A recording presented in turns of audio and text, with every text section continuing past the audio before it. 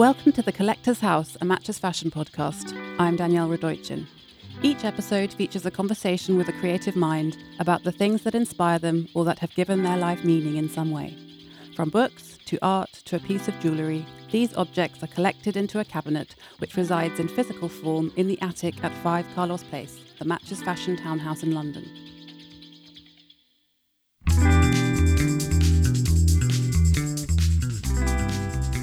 As founder of 154, the African contemporary art fair that takes place in London, Marrakech and New York every year, and recently listed by Forbes as one of the 100 most influential women in Africa, Casablanca-born Touria El Glaoui is dedicated to giving African art and artists an international platform. Daughter of the revered artist Hassan El Glaoui, who was famously discovered by Winston Churchill, she grew up surrounded by art. As a Muslim woman, she says she was determined to be financially independent and forged a career as a wealth management consultant in New York. After spending time travelling around Africa and the Middle East, she began actively engaging with local art scenes and noticed a growing interest in African art, which led her in 2013 to do a career segue and set up the art fair from scratch. She told me, "I was sure I wanted to do something connected to Africa. I wanted to give visibility to the artists I believed in." She also shared her favourite restaurant and art galleries to visit in Marrakech and her 5 most inspiring things to put in the cabinet at 5 Carlos Place.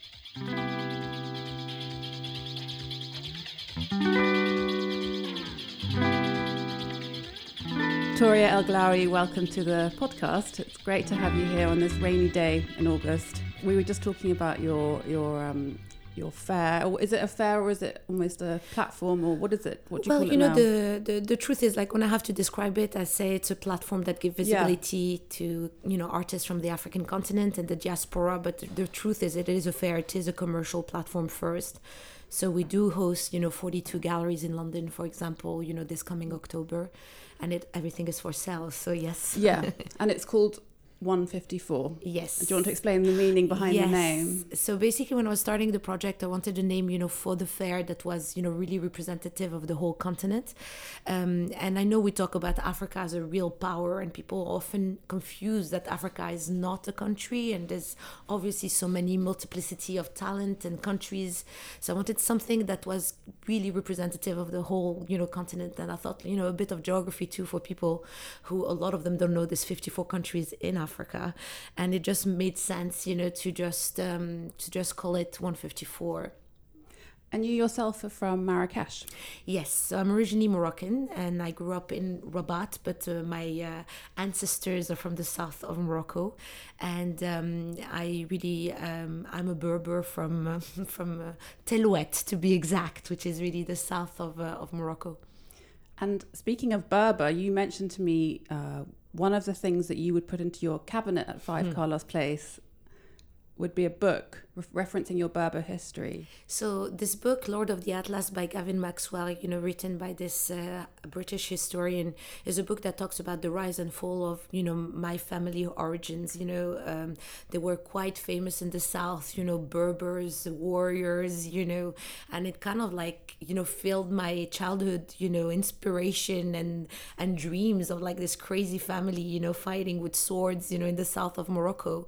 And obviously it's a book that I was able to read later on fully, in English, as it was not my native language, when I was a teenager.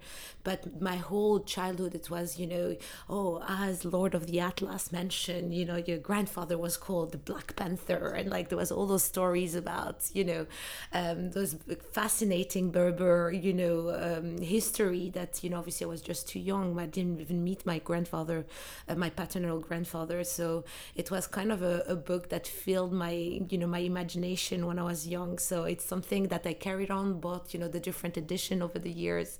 And it's very exciting to have it always, at my night table, And your father, Hassan El Glaoui, who sadly recently passed away, was a very well-known, respected Moroccan artist. Yes. Growing up with him, were you aware of his status, or was it something that you only came to understand a bit later? So obviously I knew that, I was not raised in a family like my friends, because, the studio of my father always been in the heart of our home in Morocco. We had, some moment where we had to pose for my father's for portraits, not always allowed to paint with his things, and things like that. So I knew about, his talent and what he was doing. I knew because, art conversation was a lot part of, our family conversation. So there was a lot of his painting all around the house, so that I knew that, I had to like it because I grew up with it, so for me it was, very familiar sights.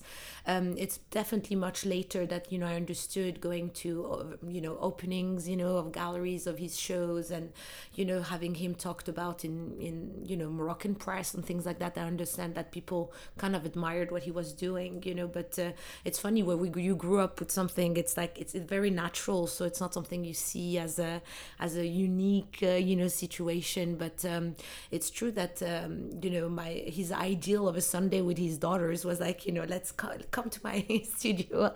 And your father had a special relationship with Winston Churchill, I read about, and you subsequently developed an exhibition of featuring art from both of them. So in terms of like the anecdote of my family, I was raised with saying that my father was allowed to paint by Winston Churchill. So just imagine listening to that when you're young. You kind of think it's fictional. Actually, obviously that book, Lord of the Atlas, talk about the relationship of my grandfather and Winston Churchill. So it's, it kind of made it more real. I thought, because of maybe Morocco, that is more French speaking, for some reason my father is more known in French speaking country than English speaking country.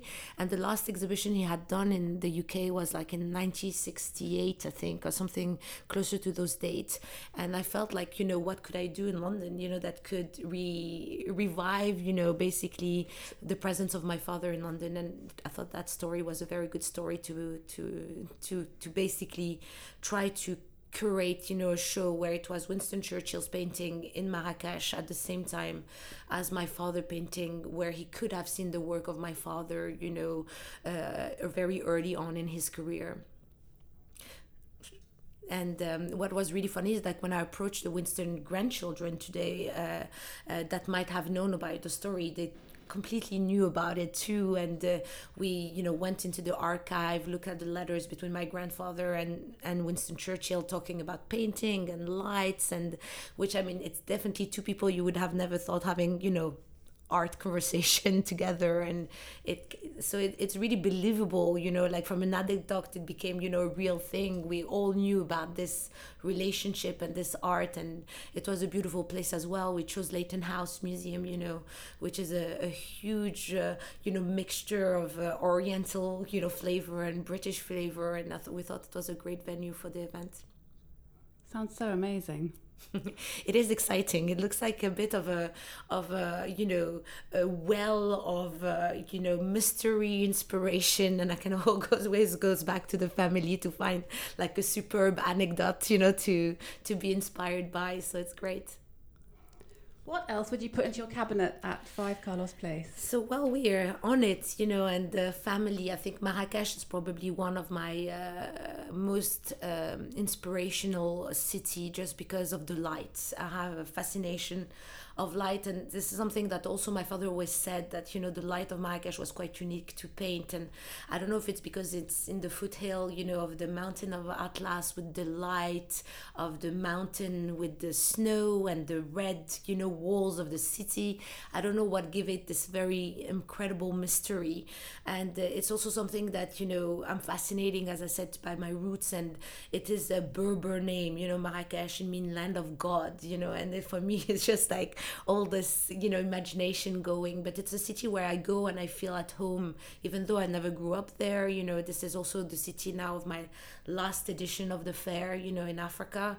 I find it really exciting to be able to excite people to come to Marrakech and discover it the way I've always seen it. And and it's a city that you take any pictures of Marrakech, it's fascinating. They have like some of the oldest buildings and most mosque of Morocco. I love it. So it will definitely go in my cabinet. How do you think we'll represent it maybe you have a nice photo of yourself in Marrakech? Well, unfortunately, you will see a bit of Marrakech behind me. A selfie. I think it's got to be a selfie like the mosque, yeah. Something. Well, I don't know, but like an aerial view of the city, or the Atlas Mountain just by themselves, will be good enough, in the cabinet. Any part of Marrakech will be good enough, And when people are traveling to Marrakech who don't live there, and they ask you for tips, what they should do, what do you say to them?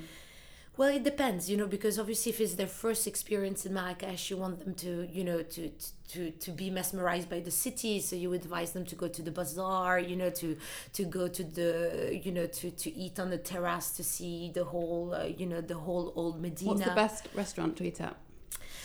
One of my favorite during the day is La Terrasse des Épices, because you really are on top of the old Medina, so you really see the city in a different way, because when you walk the bazaar, you actually inside you are covered up, so you don't really see all the little houses and riads that makes the old city. But when you're on top of that restaurant, and it's a beautiful sunset, there's nothing more amazing than being there and seeing this like kind of pinkish sunset. They have the best sunset in Morocco, in Marrakech particularly. What about art galleries there? What would you recommend? We were, also very fascinating by the fact that, in London we do the fair in the same time as Frieze. It's very busy, but in Marrakech we're able to have the whole city work with us on this project, and there's some unbelievable galleries. So we had a gallery night, so there's a gallery called Voice Gallery in the industrial part of the city, but you have also David Bloch. I mean, there's a part of the city that have at least 5 or 6 Marrakech gallery. So there's this fantastic gallery of photography called Galerie 127. It's very, it's a great city to discover art. And then you have obviously now 2 beautiful museums. You have the Yves Saint Laurent Museum that just opened up with the Jardin Majorelle, which is also part of the of that Yves Saint Laurent experiences that offer an exhibition of a new designer every 6 months. And then you have the new Museum of Contemporary African Art called Makal. And for me, it's completely aligned with what we do, showcasing contemporary African art. And the museum is a stunning piece of architecture as well. So for the people who have never seen Marrakech on the art kind of circuit, it's definitely two places I wouldn't miss out. And you didn't start out as working in the art world, even though you grew up around art. I believe you started your career in the banking industry in New York. In New York. So I was wondering if you could explain the journey that took you from there to what you're doing now. Okay, it's a very unexpected journey, to be honest. So I knew that I wanted to be independent woman. I grew up in a Muslim country, so this is like one of my obsession was like, I need to have an education, like be a businesswoman of some kind.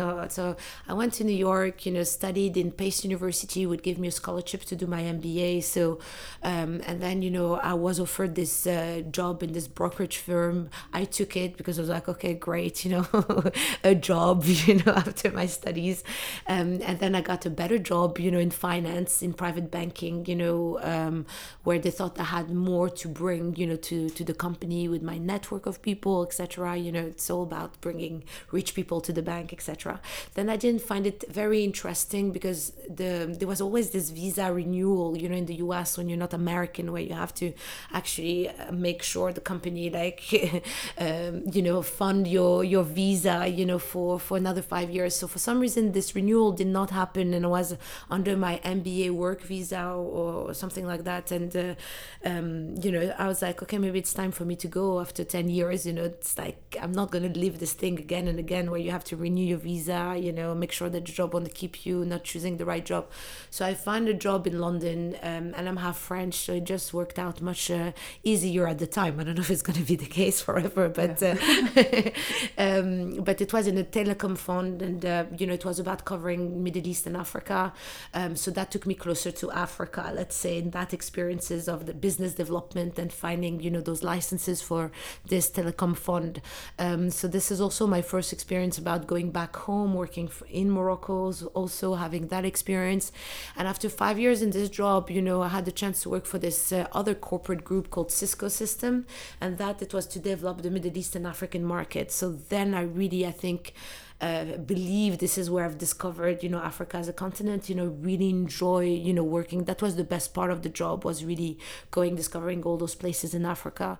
And, in this discovery, there was a lot of free time and waiting time to have like different meetings with government, with service providers, with this and that, to sell those solutions. And as art has always been a reference in my childhood and my trips, and when I was going on, I was like trying to figure out what was the the local art scenes in the different countries where I was stuck in for work, and how did you, when you're in a place yes like that, how do you find out what the art scene is? Where do you start? Do you go online? Or so yes, definitely the internet was already on, but the places also that I was sent to was often South Africa, which has quite a large developing scene, so that was a much easier finding, and then through artists I would be like, I'm going to Nigeria next, any recommendation, and they had friends, or they had heard about an art center, or some kind of very basic platform, by the way, in the country that I could go and give me a contact. It was more about finding contacts to go to different places, and this is really where I faced the amazing and inspiring art that I wanted to do my platform with. So there's not a particular moment where I was like, okay, I want to do a contemporary African art fair, but I think it's really a journey of my past experiences professionally, and actually visiting those countries on my previous life and previous professional life, and wanting to do something for those artists. At the same time of this was happening, I was already starting the Catalogue Raisonné of my dad, and when you start the Catalogue Raisonné, you have to go back to really early on in the career of the artist, and it's obviously the early stage of my father's art that I never known, I never knew that path he took, but these things that clicked, like why he became famous in Morocco, and the fact that he had this international visibility, that he started his career in Paris, rather than Morocco, really helped him become, what he became. And I figure out that what was missing about all those great art that actually was not crossing over geographically was that they didn't have international visibility. And this is like, those pieces coming together eventually that made me want to stop what I was doing and actually start this platform. So I wasn't sure it was going to be successful, but I was sure that I wanted to do something that was in touch with Africa, because I loved, working there and being in touch with African, the different African countries I visited, and, doing something to bring visibility of, the talent I was seeing that nobody seemed to know, And at the beginning, I remember thinking, it's probably something that a lot of people thought about, and I was just wondering why it was not done, because I couldn't imagine that people have seen what I had seen and not wanting to buy what I was seeing, because I was crazy, buying, very affordable art in Africa, because those artists didn't get the same representation or visibility, for their work. So it is something that I was just, brought to do, but like with all those different experiences, but from New York to to Africa. Why hadn't anyone else done it? I think so probably my origins and being attached to the continent made me maybe more engaged with the continent at some point. And I think if you're from the outside and you didn't have a chance to maybe visit, those countries, you might not even like put the two together, be like, oh, it's an African continent and this contemporary art as well. You obviously in the media having all those images about Africa, that are often painful, of civil wars, of like unstable countries, of like Ebola or I don't know what, but they don't talk about the positive stories and, what you see also of a huge pool of talent that there is, not just, in art, but also in fashion, in design. And for me, it's just something that seems to be so, absurd, that nobody thought about it, and I think maybe they thought about the geography difficulties of bringing the art, and maybe I went too blindly with it too, I didn't think it was going to be difficult at all, I was like, okay, I can do it, for sure, and I kind of like discovered ignorance is bliss. Yes, in that case. What's the next thing you want to put into your cabinet? So something that can go. So I thought about a beautiful picture of this artist that I love from South Africa. It's probably one of my favorite artists, Marlène Dumas. She's a South African artist who painted this piece called Broken Whites. And I have to say, I've seen it the first time in La Fondation Belair in Basel, and honestly, I cried. It was its permanent home. No, it was an exhibition, a retrospective on her work, and it was a full solo show of her work. I never had seen a large range, of her work before, but that piece, really talked to me. And then I researched a bit about it, and I was like, okay, what inspired her? Because sometimes, like, it's all like large scale naked people. I don't have the same feeling on all her painting, even though I feel she's the most talented portraitist, I've seen, in my years. But that particular one, I felt like it's so soft, so erotic at the same time, that it's really my screensaver on all my phone. I'd never get tired of seeing it, and I felt like, if somebody had to discover something about my cabinet, I definitely wanted to be part of it. Who owns the painting? I am not really sure. I know it went, she's been really inspired by African art and Japanese art, and I know that the painting was first, I think, shown, if I'm not wrong, to this exhibition that took the title of the piece, Broken Whites, in Japan. And she paints from pictures, and she was very inspired, and this is what I read when I started looking at the history of the painting, and I don't want to mess up the name, but she was inspired by Nobuyoshi Haruki, who does this very erotic series of photographies. But he did the series of called I think the Softness Journey, where it's not too erotic as well, but it's really about poses, and you can definitely see the inspiration. And this is where they showed her in Japan with all her work, but that particular piece was shown with the source of inspiration. And I wish I could have seen that exhibition, because it's probably was much more interesting in seeing it in the context of all those pieces that inspired that piece. Do you collect art yourself? Yes, but I have a very small budget to do it. So I usually try to collect, the young and emerging, artists that I really like at the fair, or when I travel, maybe sometimes without representation, that are still very affordable.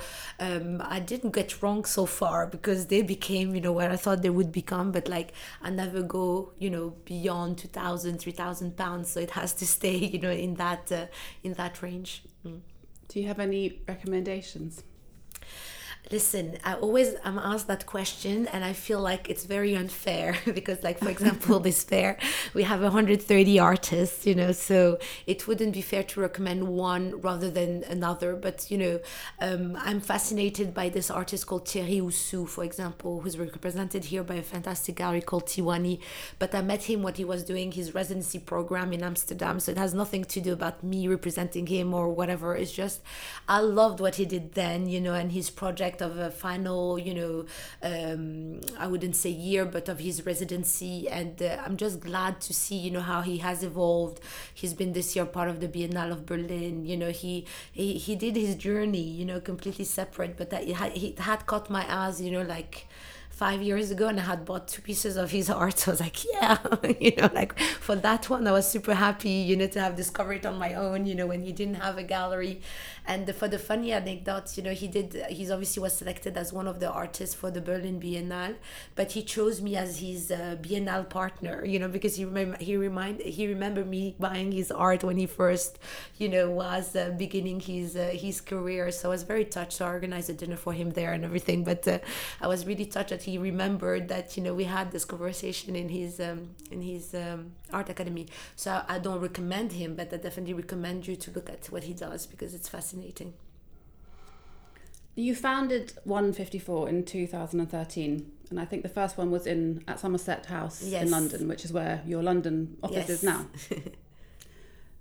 I was just wondering if you could explain a bit about how it evolved from its beginnings, which was the idea was to draw together artists, painters, sculptors from Africa and its diaspora, but it's kind of evolved into much more than that. Yes. To what it is today. Yes, so basically we started in 2013, and honestly, as I said, I didn't have a background from a fair, I didn't know how to run a fair, I learned as I was going along. By the way, we can go back to Somerset House too, because it will be part of my cabinet. But when I started doing this particular project, I think the first mission was really, to actually give visibility to those artists, that I believed in, and like that had galleries, because obviously that facilitated, the whole logistic aspect of things. But we started with 17 galleries inside Somerset House, so it was a baby fair, and I really wanted to see if it was going to work, if people would be interested. So we strategically chose Freeze Week, because we knew that we couldn't like bring all the collectors they were bringing for an African art fair in London that didn't have a reputation. So we really didn't have really budget to do any marketing promotion, anything like that. So we're like, what a better way to do it during Freeze and try to drag all their collectors to 154 to discover, the contemporary African art scene. And it seems that it was so popular the first year that all the galleries sold out, so obviously I knew there was going to be a second year, but it gave me the opportunity to double the size of the fair, because suddenly everybody wanted to be part of it, and at least the players in this very small art world that I live in, so we started, and the second year same thing, they all sold out, so we're like, okay, so if the main thing is about giving them visibility and accelerating this whole, them being part of the institutions more, having exhibition in different museum, getting the biggest collector interested in it. I mean, it's like, I have to be in another, art capital of the world, and what another better place to be than New York, So I decided and made that decision that, I wanted to be in New York too. And because we're small, very difficult for people to understand how our journey went from, London, New York after 2 years, and then Marrakech after another 2 years, but really it's like, because we can really pick up our TP and go somewhere else, really fast. And we are not using a tent. We don't have to build a tent. We're using a building, usually unique, we want a unique experience for the audience. Which building is it in New York, and which in Marrakech? So in New York, it's my favorite building in the world. It's in Brooklyn. It's called Pioneer Works, and it's an art foundation that was created by Dustin Yellin, which is an artist. And I really love the whole mission of his foundation and his art foundation. It's an old iron factory, as old as Somerset House, pretty much, old in wood and bricks, and it has a beautiful garden. And our fair in New York is in May during Freeze Week as well, and we have this garden to enjoy, so it has a whole different feel than Somerset House and all its splendor and grandeur, that it provides. And Marrakech, to be honest, I was looking at the destination rather than felt that it had to be Marrakech because I loved Marrakech, but I wanted a place where our collector base is still heavily dependent on international collectors. So I wanted a place where I knew I could drag those very international collectors that have so many other places to go to, and so many choices.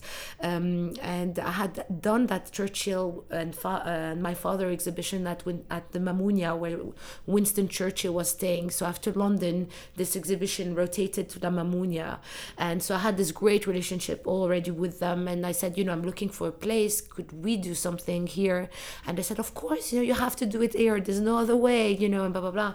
And I have to say, it gave this écrin of luxury, to contemporary African art, which is amazing, because suddenly I was able to attract also another higher level of collectors who might have not come to London or to New York, because we are obviously a bit, isolated in New York, being in Brooklyn, and I mean, we're not Freeze, we are what we are, but it's also, at another destination, and it's not automatically that you have the largest collectors in the world coming to 154, but for some reason, Marrakech and the Mamounia made it, quite an attractive destination to get also another range of collector that we're not getting before. So I'm in love with the three destination, but I have a bit of a attachment, in my heart for Somerset House, just because. So that's going into your cabinet? Definitely, because it was always been one of my favorite places in London.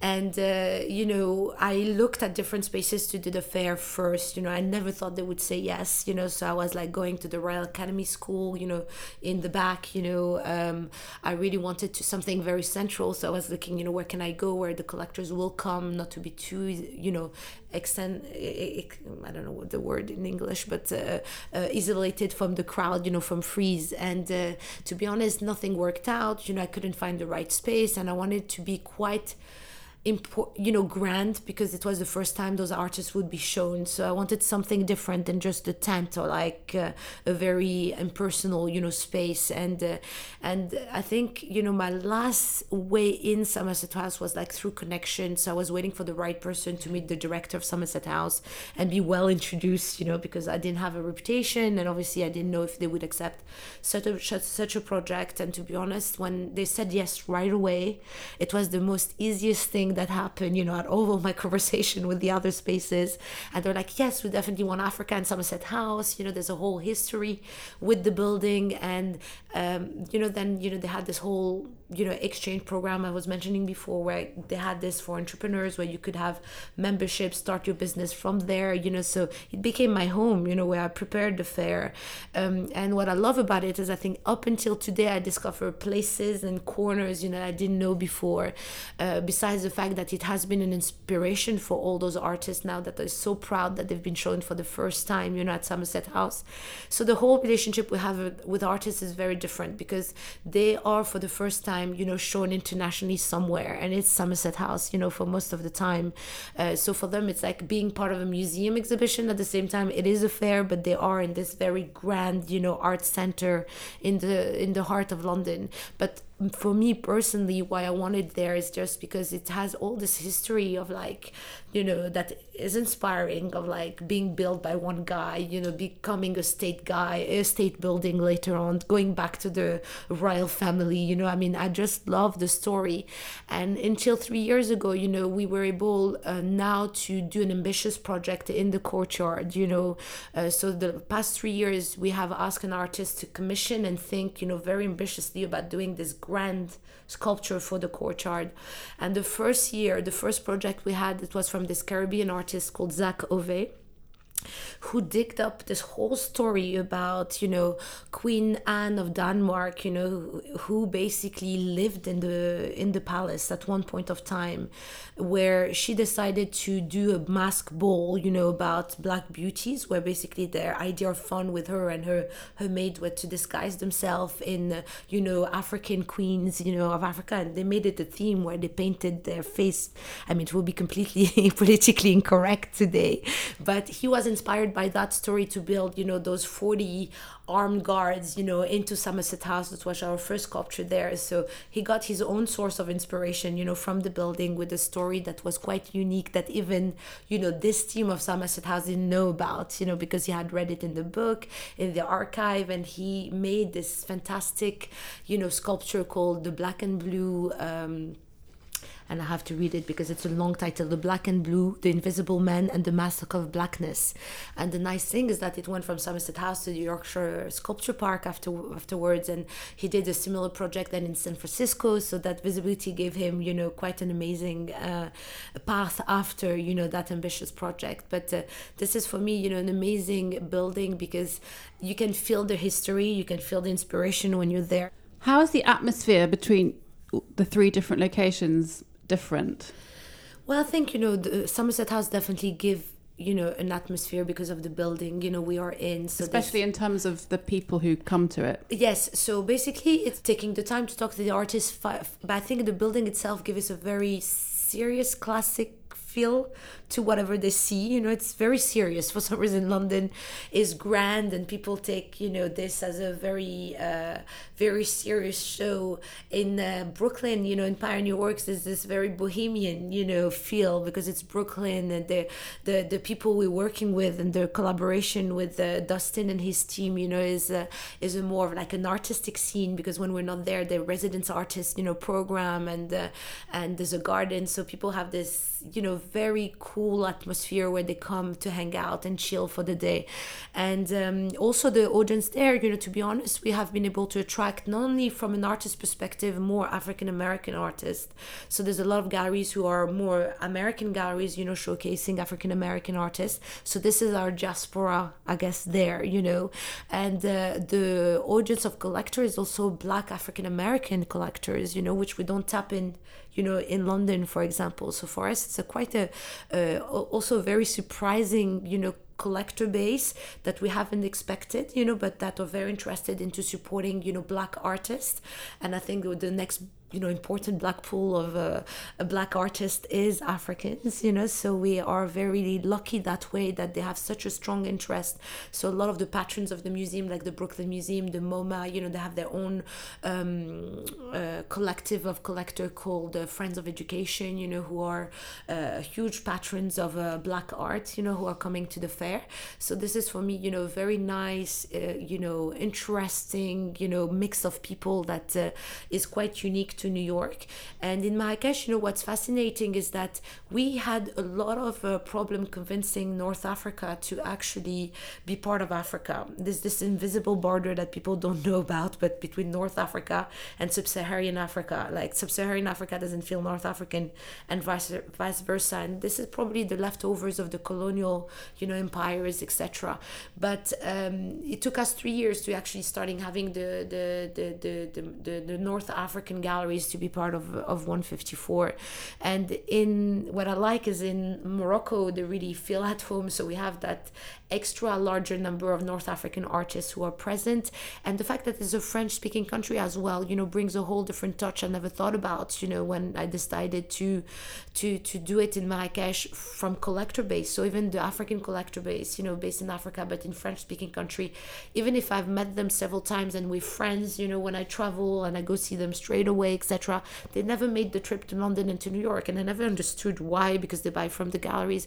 I think the language was a barrier, and so they all came to Marrakech, which is, fascinating to see also those facets of, who comes to where because of language, for example, and it was great to see that there's this attractiveness of Marrakech because of the ease of a language to communicate, that brings different people. What's the last thing you put into your cabinet? So the last thing I thought was more like, I was like, okay, let me try to pull something because it's matchfashion.com, not because it's a brand that is sold here, but I wanted something that was more representative of something I wear all the time.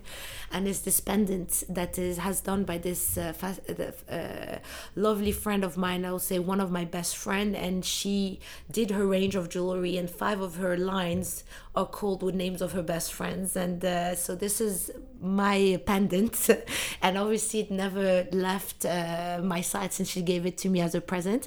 And it's made with Persian turquoise, and we spend great time in Ibiza, to be honest, and like it's the whole line. That line is inspired by her trips in Ibiza, and basically friendship and togetherness. And I just really like this piece. Her name is Samantha T, and she's just about the friendliest person you can meet in the world. So it's not every day that you have a jewelry made for you with your name. So I'm like very excited about that piece. So it can go into the cabinet as well. Excellent. If you can part with it, we'll have to probably do a photograph of it. Yes. You might not want to take it off. I'll take it off. I mean, how long? Forever? No. A photograph. Or maybe I'll make sure that she can lend you one for that and keep mine, That would work as well. All right. Well, Touria, thank you so much. Well, thank you, for coming Danielle, to talk for to your time us and for having me.